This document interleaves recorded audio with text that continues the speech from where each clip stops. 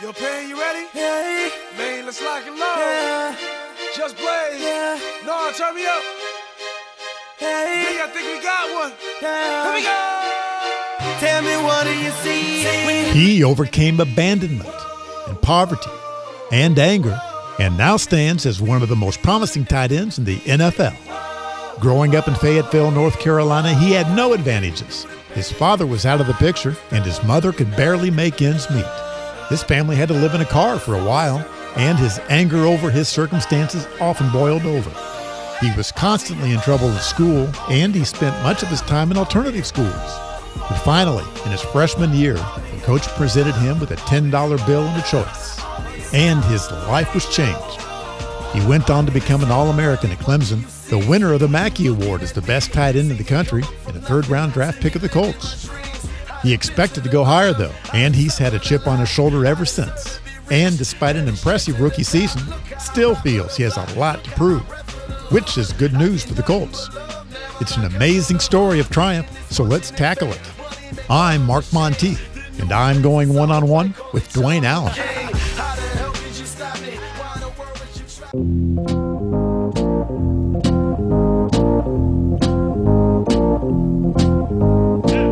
This is One-on-One with Mark Monteith on 1070 The Fan. Brought to you by Georgetown Market, Indy's family-owned natural food store since 1973.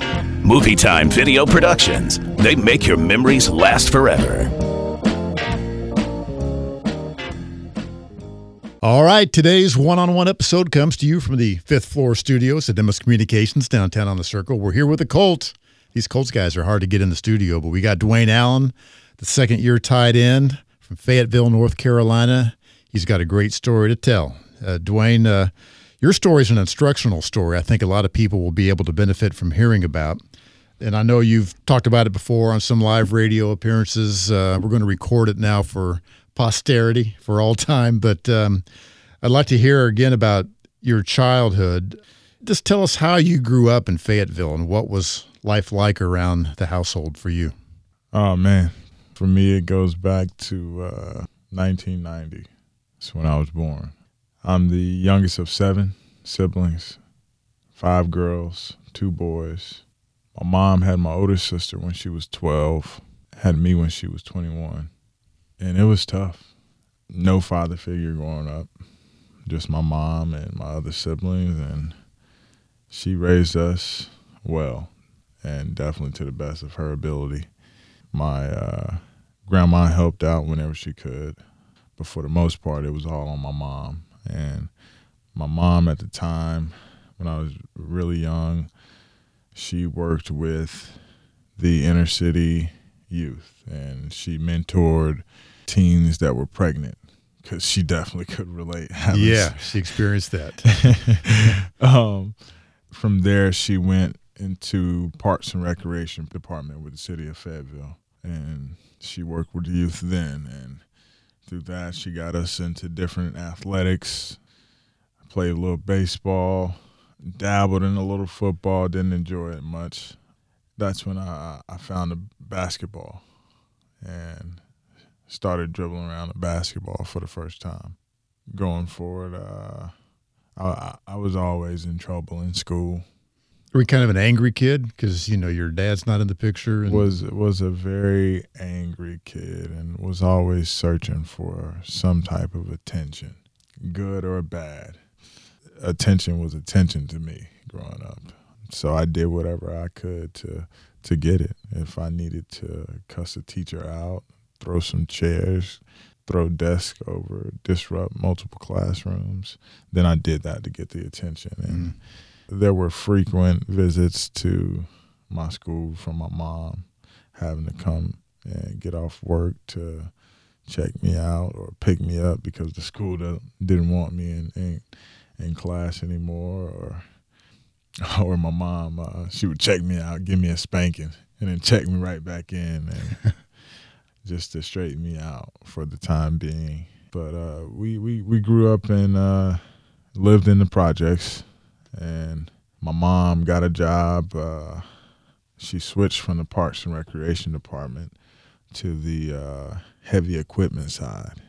And that was tough for her because there weren't many women working in the heavy equipment side, the heavy equipment operation side for the city of Fayetteville, and she was one of few. So she started out driving street sweepers. Once she did that, we were able to move out of the projects, but what seemed like into a rougher neighborhood. It didn't get better, huh? No, it didn't. And it seemed like the older I got, the worse my behavior got. Yeah. I was always in trouble. Did you have any kind of relationship with your father? Ever No. meet him? Or Met him a couple times, but wasn't for very long and never developed any type of relationship. would you say that was kind of the foundation of your anger? Then, or- Possibly. I'm not sure to this day what was really the foundation of my anger. But my mom did the best job she could with raising 7 kids on her own. She worked multiple jobs. At one point, she was working 3 jobs. Was working for the city during the day, delivering pizzas at night, answering phones for some other company some other time, just to make ends meet. One of the hardest working human beings I've ever known, not just women. Let's see, we decided to move out of that neighborhood, and this is probably when I'm around 10 or so, and man, we were homeless for a little while, and lucky enough, my mom had a little station wagon. My oldest 2 sisters were out of the house, so it was just 5 of us. And shoot, we were shacking up at my grandma's house in the car some nights. You'd have 5 kids and your mother in a car? Yeah, in a station wagon. How do you sleep Yeah. in that kind of situation? Oh, man. I tell you what, I learned I can fall asleep standing up right now. I can fall asleep at any moment. Any of my friends will tell you. We'll be on the bus. We'll be anywhere, and Dwayne will be knocked out in a moment's notice. Right? We were just talking about your red-eye flight back from L.A. last week, and I was saying that I don't sleep on planes, but apparently you can do that, huh? Yeah. As soon as the door closed, my eyes are shut, and I'm snoring. So you're used to sleeping in close quarters. Definitely. Wow. Who, when your mother was working all those jobs, who's kind of taking care of things at home? Is it an older sister, brother? Or? My oldest sister wasn't charged, but she was in that teen age where she wanted to do her own thing and kind of fell into the same hole as my mom did, and was pregnant as a teen, and she ended up having a child pretty early, not as early as my mom. Put around 15, 16. And so she was doing her own thing. My second oldest sister, the same thing. So, we kind of just learned to take care of ourselves and definitely fend for our own. So we ended up finding a place near my grandma right down the street, which was great. And we moved in and started at a new school and thought everything was going to be different, but same old. Continued to get in trouble and get kicked out of school. Then here comes middle school. I'm playing basketball and I'm doing great, and had aspirations of playing on the middle school basketball team, but man, it was like I could never stay in school long enough. Always got in trouble and got kicked out. Always got in trouble and got kicked out and sent to the alternative school. And shoot, by 8th grade, because I got kicked out 6th grade, almost made it to basketball season. Was you to get kicked out in 6th grade? Man, fighting and disrupting. I was always the class clown. I love to make people laugh. I believe that's one of the gifts that God blessed me with. And so I would entertain the class and even entertain the teachers sometimes, most times, but I didn't know when to stop. Yeah.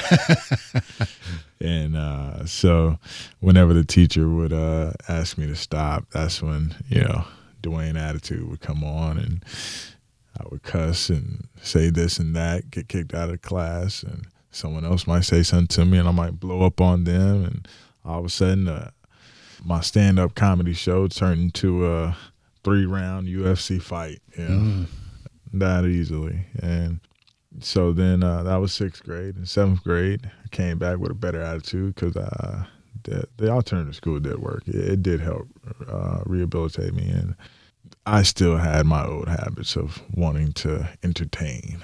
And so 7th grade year, it wasn't no fights. It was just I feel like the school had less patience with me, knowing that I had came back from the alternative school. And so it was 3 strikes, and it didn't matter the magnitude of the strikes. I remember one write-up my 7th grade year was for like chewing gum, and the teacher told me to spit it out, and I didn't. But it was 3, boom, back to the alternative school, which I like. I enjoyed the teachers there. The teachers really cared about the students and showed that they wanted those students to do well. And you got to be really serious as a teacher if you're working in an alternative school. That's hardcore, because you're working with students who have, some of them beat up teachers, some of them stabbed other students. There's no school bus provided, no transportation to the school provided. So you're 12, 11 years old, hopping on a city bus, going across town, getting to school on your own, walking through metal detectors and getting patted down every day before classes. Of course, going to lunch and everything's plastic. They don't no want weapons. No weapons. They don't want you stabbing anyone. But those teachers really did care about the students, and I'm very thankful to them, and had an opportunity to go back and speak. Got kicked out 7th grade year. 8th grade year, I was just like, you know what? This is my year. This is my time. I'm gonna make it to basketball season, be a star. Man, I didn't make it to football season that year.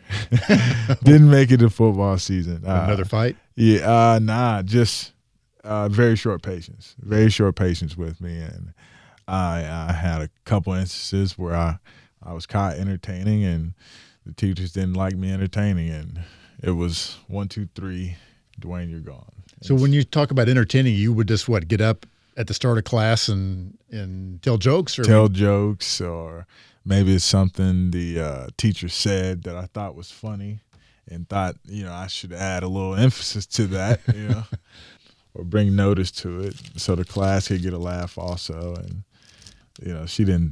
they didn't think that it was too funny by that time. Gotcha. So got sent back to the alternative school, but I like I said, I enjoyed my time there, so it was all right. By 8th grade, it was home. It was home. I was used to wearing the uniform, and I was wear a uniform, to, huh? Yeah. I was used to going through the metal detectors and getting patted down, and so it wasn't a big deal to me by that age. Allen gets a lifeline in the form of a $10 bill when One-on-One continues.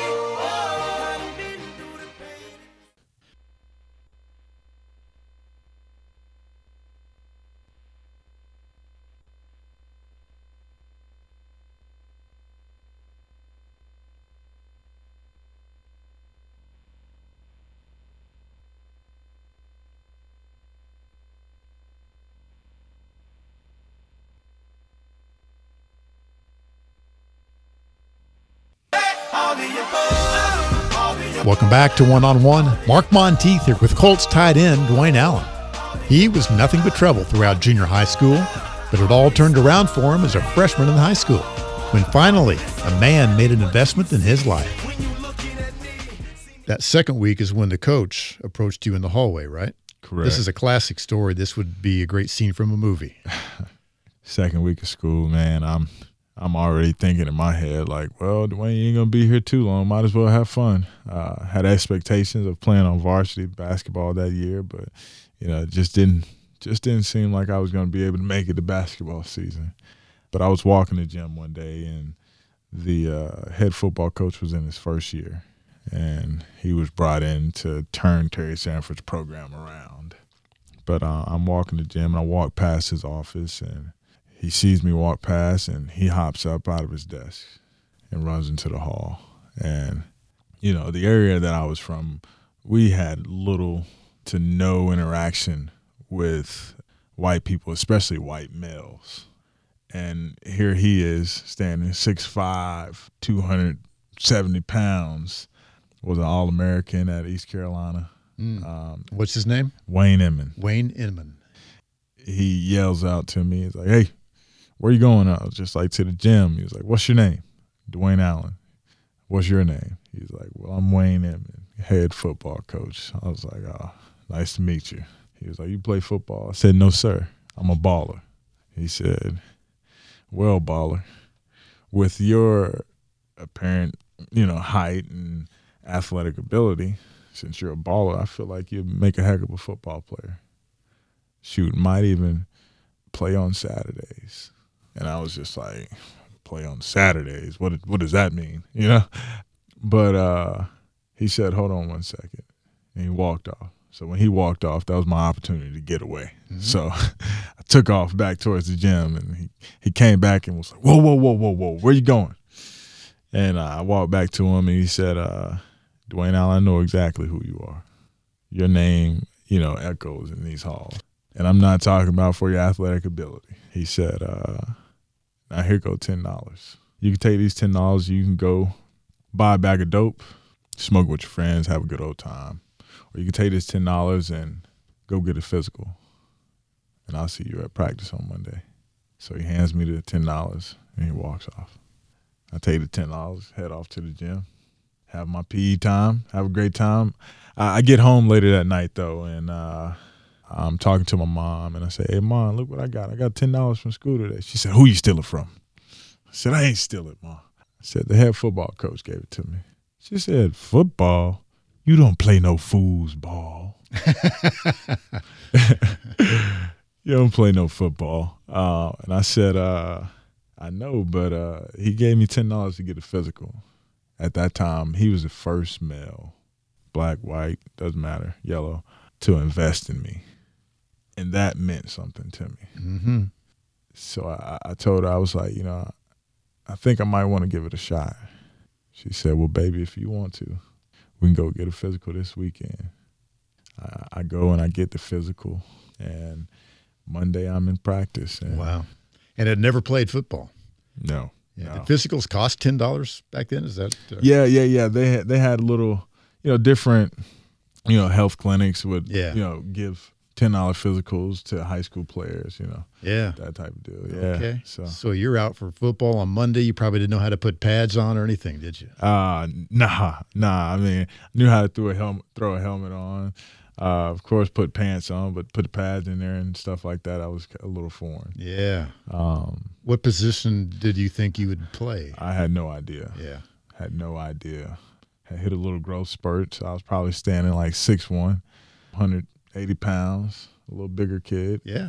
For a freshman in high school, that's pretty big. Yeah. So he started me out at linebacker. I just ran around and hit people. And later in the year, they tried me on offense. And I remember one game, it was the first game I played tight end, and it was horrible. We were playing like the crosstown rivals, and they had this play called tight end dump. Man, I could not track the ball for anything. So they was just like, "Dwayne, just run straight. Richard's going to throw you the ball over the top." So the first time I run straight, he throws me the ball over the top, intercepted by the safety. I'm like, dang, I almost had that one. Wasn't close. Second time, "Dwayne, just run straight. Richard's going to throw you the ball over the top." So I'm running. I'm like, all right. I turn my head. I see the ball. I look straight. I see the defender. I look up. I see the ball. Then I look straight, and I see the defender, and he's squatted with his hands out, and the ball falls into his hands. I'm just like, dang, I almost had that one. Wasn't close. And, man, we ended up throwing like 4 interceptions on that same play. So my debut at tight end my freshman year was terrible. Was this on a varsity team? Nah, this was on Freshman JV. team. This was on JV. Okay. Yeah. But I was a pretty good defensive end. Mm-hmm. And did you like to hit people? Yeah. You like the contact? I like the contact, like to hit people, and finished the year, had a solid season as a freshman, and went up to varsity for the playoffs. Terry Sandberg made the playoffs for the first time in 20 years or something like that, something ridiculous. After the season, ended up losing in the first round, but after the season, head coach came to me. He was just like, "You're going to be my tight end next year." I was just like, "Tight end? Did you not see the Southview game?" And at the time, he had a guy who was pretty big and was getting some interest from colleges playing tight end. So I was just like, why does he want me to play tight end? You have Miguel, who was 6'5", 240 pounds. Just like, yo, this guy's a monster. You want me to play tight end? But he was like, yeah. And so I got in the weight room. And that spring of my freshman year was the first time I lifted weights. And I just got after it, and I went in benching like 160. By the time football season was kicking off the next year, I was up 40 pounds in my weight. It might have even been 50. I was around 230, and had benched. My bench increased by like 80 pounds. Was benching 240, 250, and felt strong. And I had a great year my sophomore year. Only 15 catches, but it went for like 400 and some yards. But had a great year. And after that year, North Carolina State offered me a scholarship. And I was just like, they did what? Like, what does this mean? Because no one in my family had gone to college. No one in my family had probably dreamt of going to college. But Coach Emmon put that seed in my head. He said, Dwayne, in order to change a generation, you have to change the standard. The standard can no longer be getting a GED or a high school diploma. You have to change it. You have to change it for the next generation and set the standard at graduating from college. And so, and he mentored me like that every day because – while I was doing well on the football field, I still had my struggles in the classroom. So he would walk by the classroom every day and would look in, make sure, number one, I was awake. And then, I should say, number one, that I was in there and haven't been sent to the office. Number two, that I was awake. And then number three, if I was participating in answering questions. He also – was the first guy who told me I was intelligent. He was like, Dwayne, you have a brain. And I was just like, I do? I have a brain? But he encouraged me to work hard in the classroom, harder than I did on the field. And I started to do that. And I started to see the improvement. And the C's and D's went to A's and B's, and the scowls from the teachers became smiles whenever they saw me come into the classroom. But he had to intercept a lot of write-ups to the office to keep me in school because the teachers were still sending me to the office, but Coach Emmon and the athletic director at the time, Johnny Gibbs, helped me out a ton, and they saw something in me and wanted to help me. Allen picks a college. Finally, when one-on-one continues.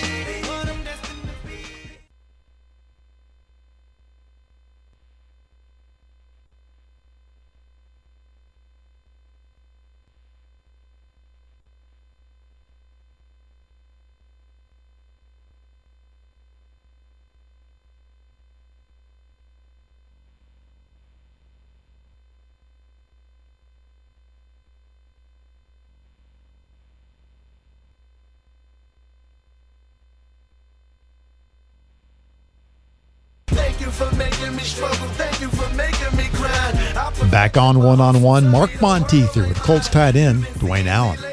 He was a prized recruit coming out of high school. He visited the likes of Georgia, Florida, Florida State, South Carolina, North Carolina, and North Carolina State. But he fell in love with Clemson. It was hard to say no to Georgia, though, because he had established a close relationship with the Bulldogs head coach, Mark Richt. But when it came right down to it, he had to make a difficult choice. I was going to announce that I was going to Clemson and not Georgia. And I get up there on the podium and I'm speaking. My mom kind of has like on orange shirt, and a friend of mine is in the back. He got on an orange striped shirt, and that's Clemson colors. And I get up there and get cold feet. I throw the Clemson hat, put on the Georgia hat, and say, I'm going to Georgia. Oh, wow. Uh-huh. So then I get home, and my mom say, boy, are you crazy? What you mean, Ma?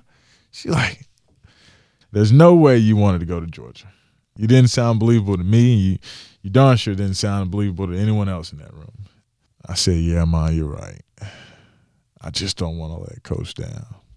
And she said, baby, if he love you like I know he does, he'll understand. So signing day comes.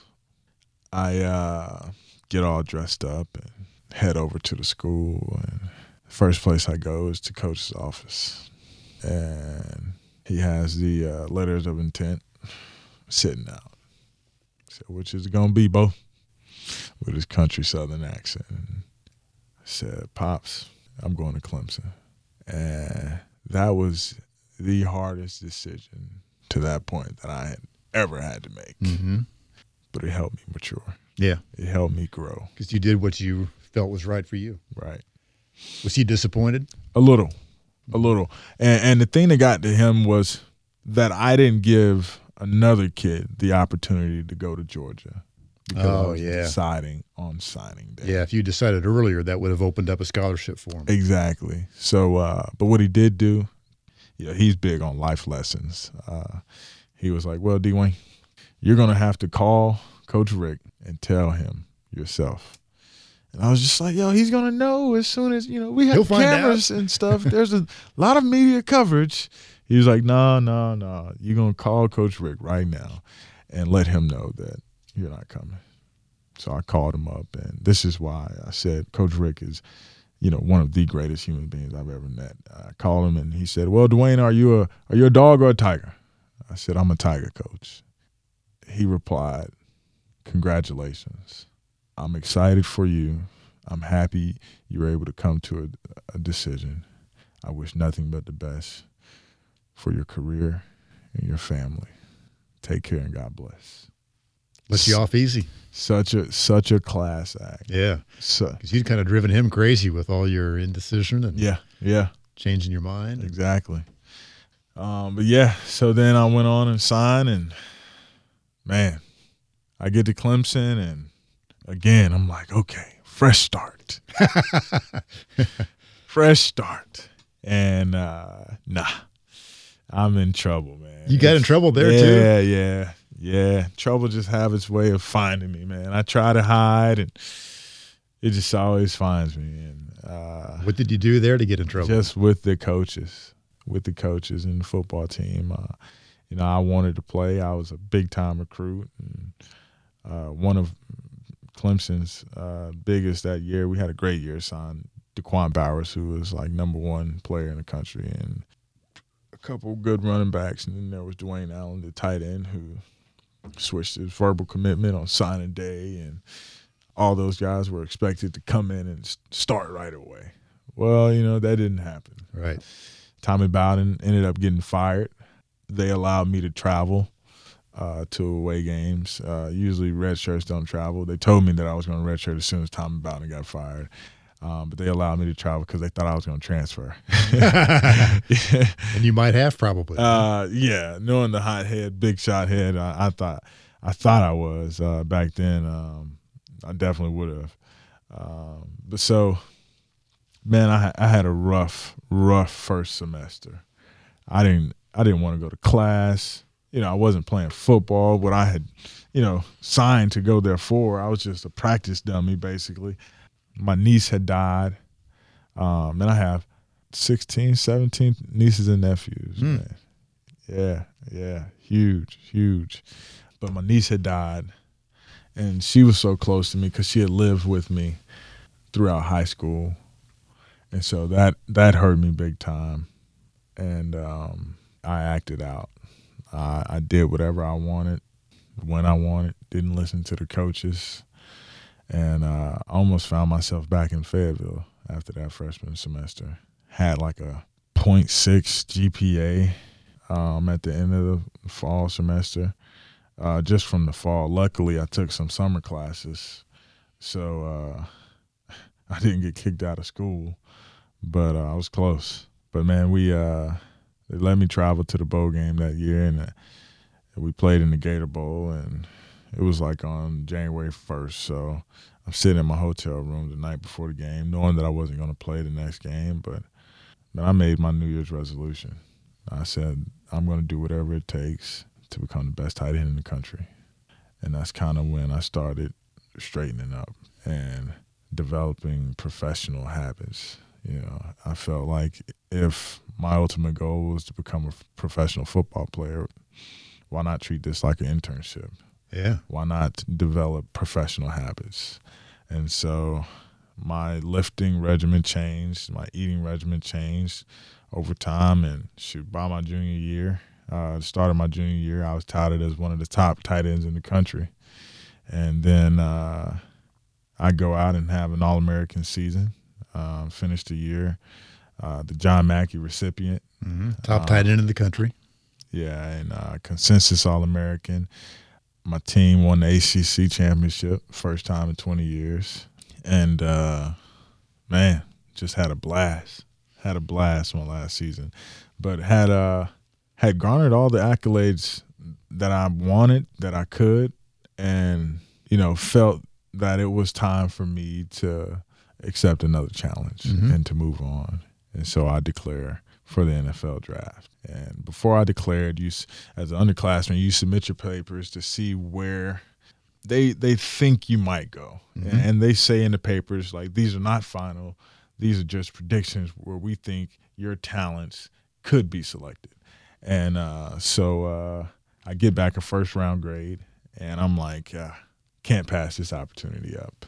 And so I thank the Clemson family, the Clemson fans and community for accepting me. And, you know, my biggest thing with leaving Clemson, I wanted to leave Clemson a better place than when I came. And after winning the ACC championship and helping them to a BCS bowl game, I did just that. I did a lot of things in the community while I was at Clemson and really, really enjoyed my time there. Allen enters the NFL draft, but faces another disappointment when one-on-one continues.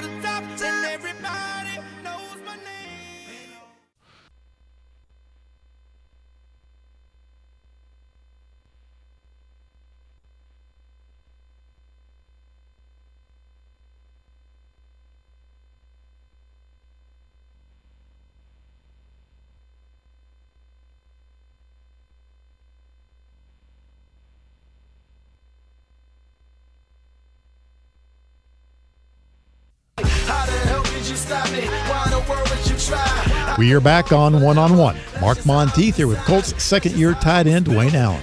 He entered the NFL draft after winning the Mackey Award at Clemson, and all the feedback he got from NFL teams indicated he'd go in the first round. But thanks to his time in the 40-yard dash, he didn't.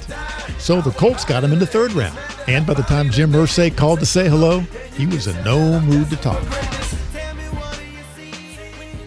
Declared for the draft. Fast forward to draft night, man. Yeah, well, fast forward to the combine. Through training, I wasn't running the time that I wanted or that I felt that I played at. So I was very discouraged about the 40. But, you know, my trainer and my agent kept telling me, like, it's okay, Dwayne. They'll watch the film. They'll see the caliber of player you are through the way that you played throughout the season. So I took them for their word and went to the combine. As I expected, ran a terrible 40. Not as good as you were capable, right? Right. Ran 4.9, 4.83, something like that. Just terrible.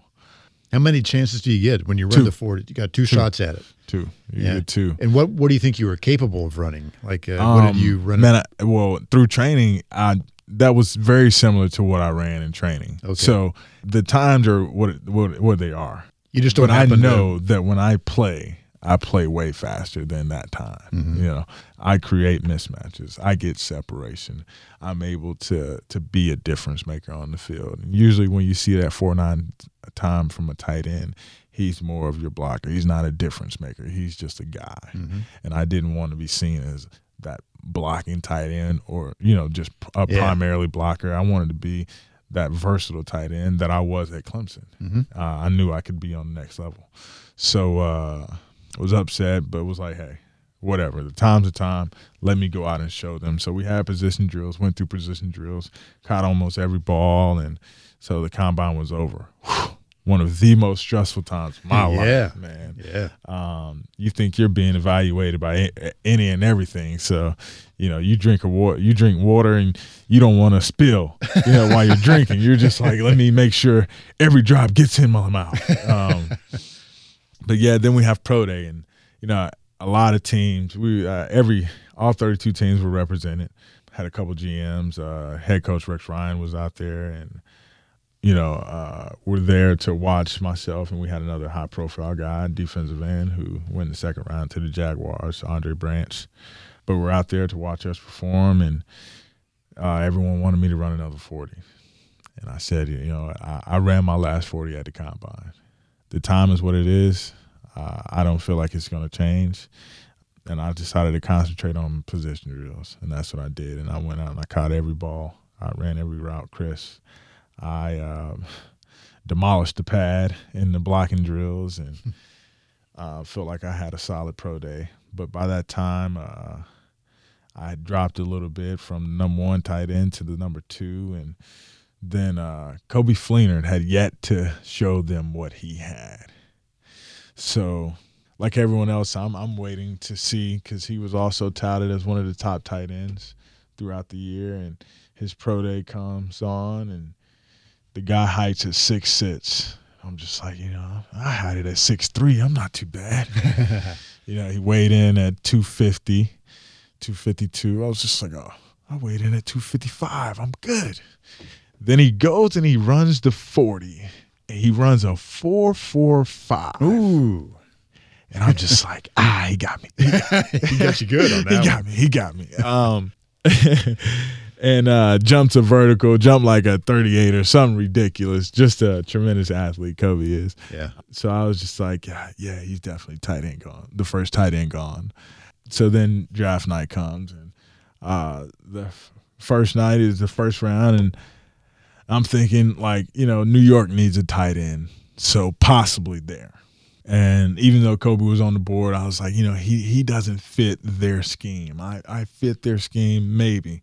First round goes by. New York ended up taking David Wilson, very talented running back out of Virginia Tech. The next night was the second and third round. So I'm like, I get a call from my head football coach, Dabo Swinney. He's like, hey, you're going to be gone early, man. I'm excited for you. Wish you nothing but luck tonight. And I was just like, appreciate it, coach. Hang up. And the Colts pick second. I'm like, Kobe Fleener's still on the board. I know they need tight end.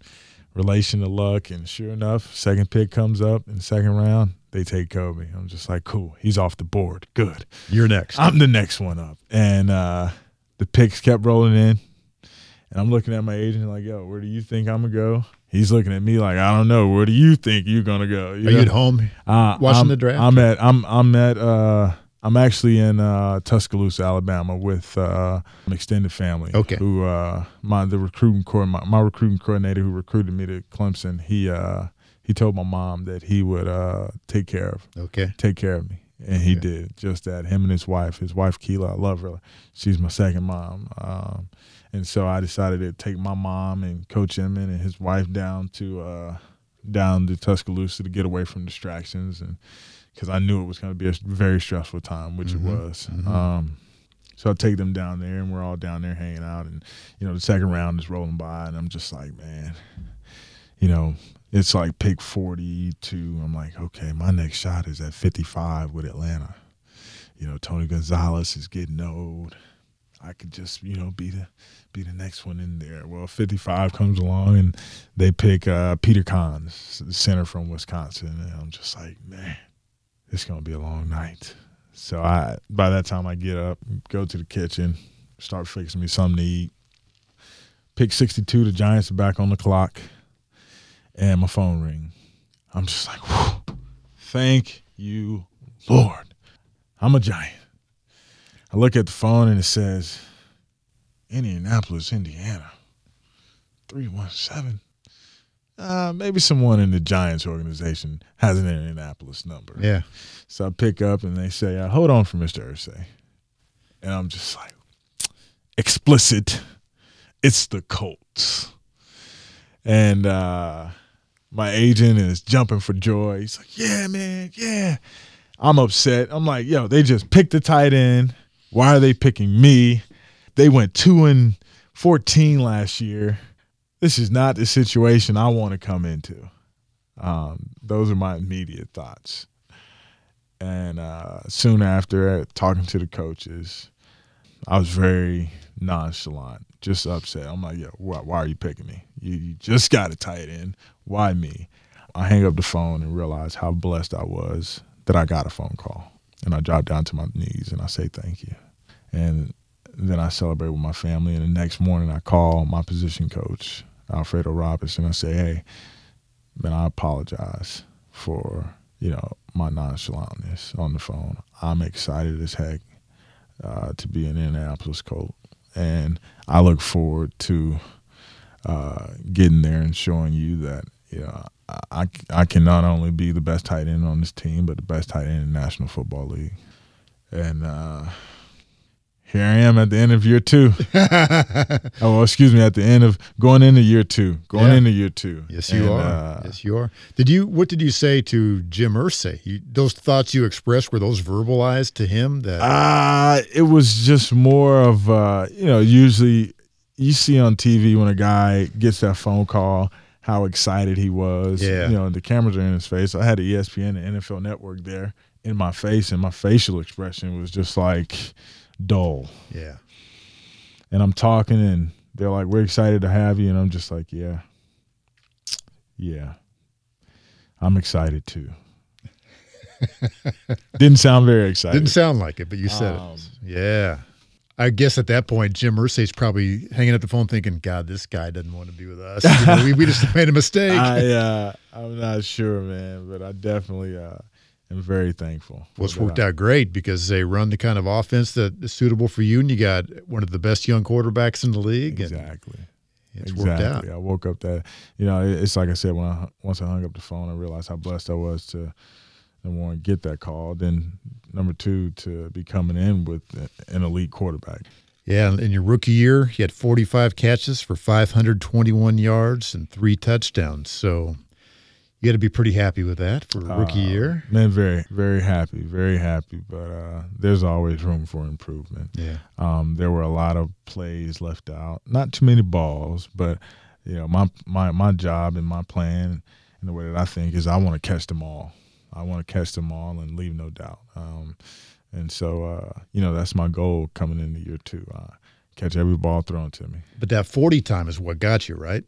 That 40 That's what dropped you to the 3rd round. Even though you were the best college tight end in the country, according to the Mackey voters, you dropped because of that 40 time. Yeah, man. That's why I hate the combine to this day. I can't watch it. The combine, combine time of the year, I don't turn the TV on. Yeah. I don't want to see it. What if you were to go out and run a 40, in training camp? Would you still run a 4? Man, I have no idea. I've definitely had some training, some speed training that have taught me to extend, which would I believe help my 40. But man, I don't plan on running another 40 the rest of my life. Unless it's 40 yard. It's a 40-yard bomb, and Andrew's throwing it to me over the top for a touchdown. That's the only kind of 40 I'm running. Do you and Kobe get along well? Get along great. I don't hold anything against Kobe. Oh, no. For getting selected before me. He didn't select himself. Right. I have a chip on my shoulder with the 32 teams that passed up on me. Yeah. Including the Colts, even though I'm grateful for them selecting me. But, that chip's going to be on my shoulder the rest of my career. You still draw motivation from that, don't you? Exactly. You still feel slighted. Exactly. Still something to prove. Yep. What do you expect from your NFL career when you're all done? I want to be one of the greatest to ever play the position, and I want to be recognized as a complete tight end. When they say, top tight ends, I want to be listed amongst the top tight ends, amongst the Tony Gonzalez's, the John Mackey's, the Meyer, Antonio Gates, a guy that can do it all. And I want them to say that this guy had it all. He could be your, extra left tackle in the game for pass protection. He was a mean and tough and productive run blocker. And, he also was a heck of a receiving tight end. One-on-one with Dwayne Allen continues in a moment.